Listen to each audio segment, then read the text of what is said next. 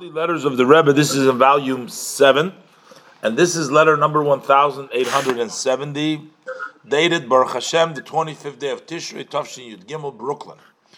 And we don't see the beginning of the letter, but the Rebbe is again encouraging him. The Rebbe says, "I'm once again here to encourage you and to wake you up that you should set time for studying the revealed part of Torah and the Chassidus in Torah. You should say Tehillim every day. You should give a couple of pennies for tzedakah before the davening. All the above, doing these things are already tested ways. They've been tested and checked that they will help you. There's gulos to refine the soul.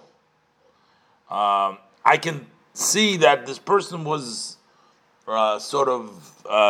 complaining or saying to the Rebbe that he doesn't get a sense for Yiddishkeit and for Torah and mitzvahs. He's having a hard time with it really sitting well with him.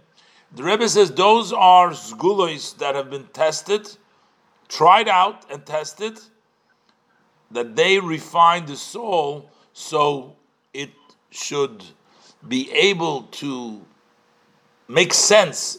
It should sit with you that a matter of Torah and mitzvahs and a godliness, and that really brings a true pleasure, a true good feeling for the soul of man. So again, it seems like the person was complaining, or Rebbe is questioning him. He didn't have a feeling for Torah and mitzvahs, for godliness.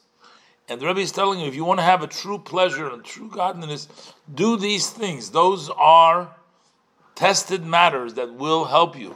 Saying Tillim every day, giving some coins for tzedakah before the davening, and keeping a class in the oral and the Chassidus Torah, and that will bring about. The Rebbe ends with a blessing.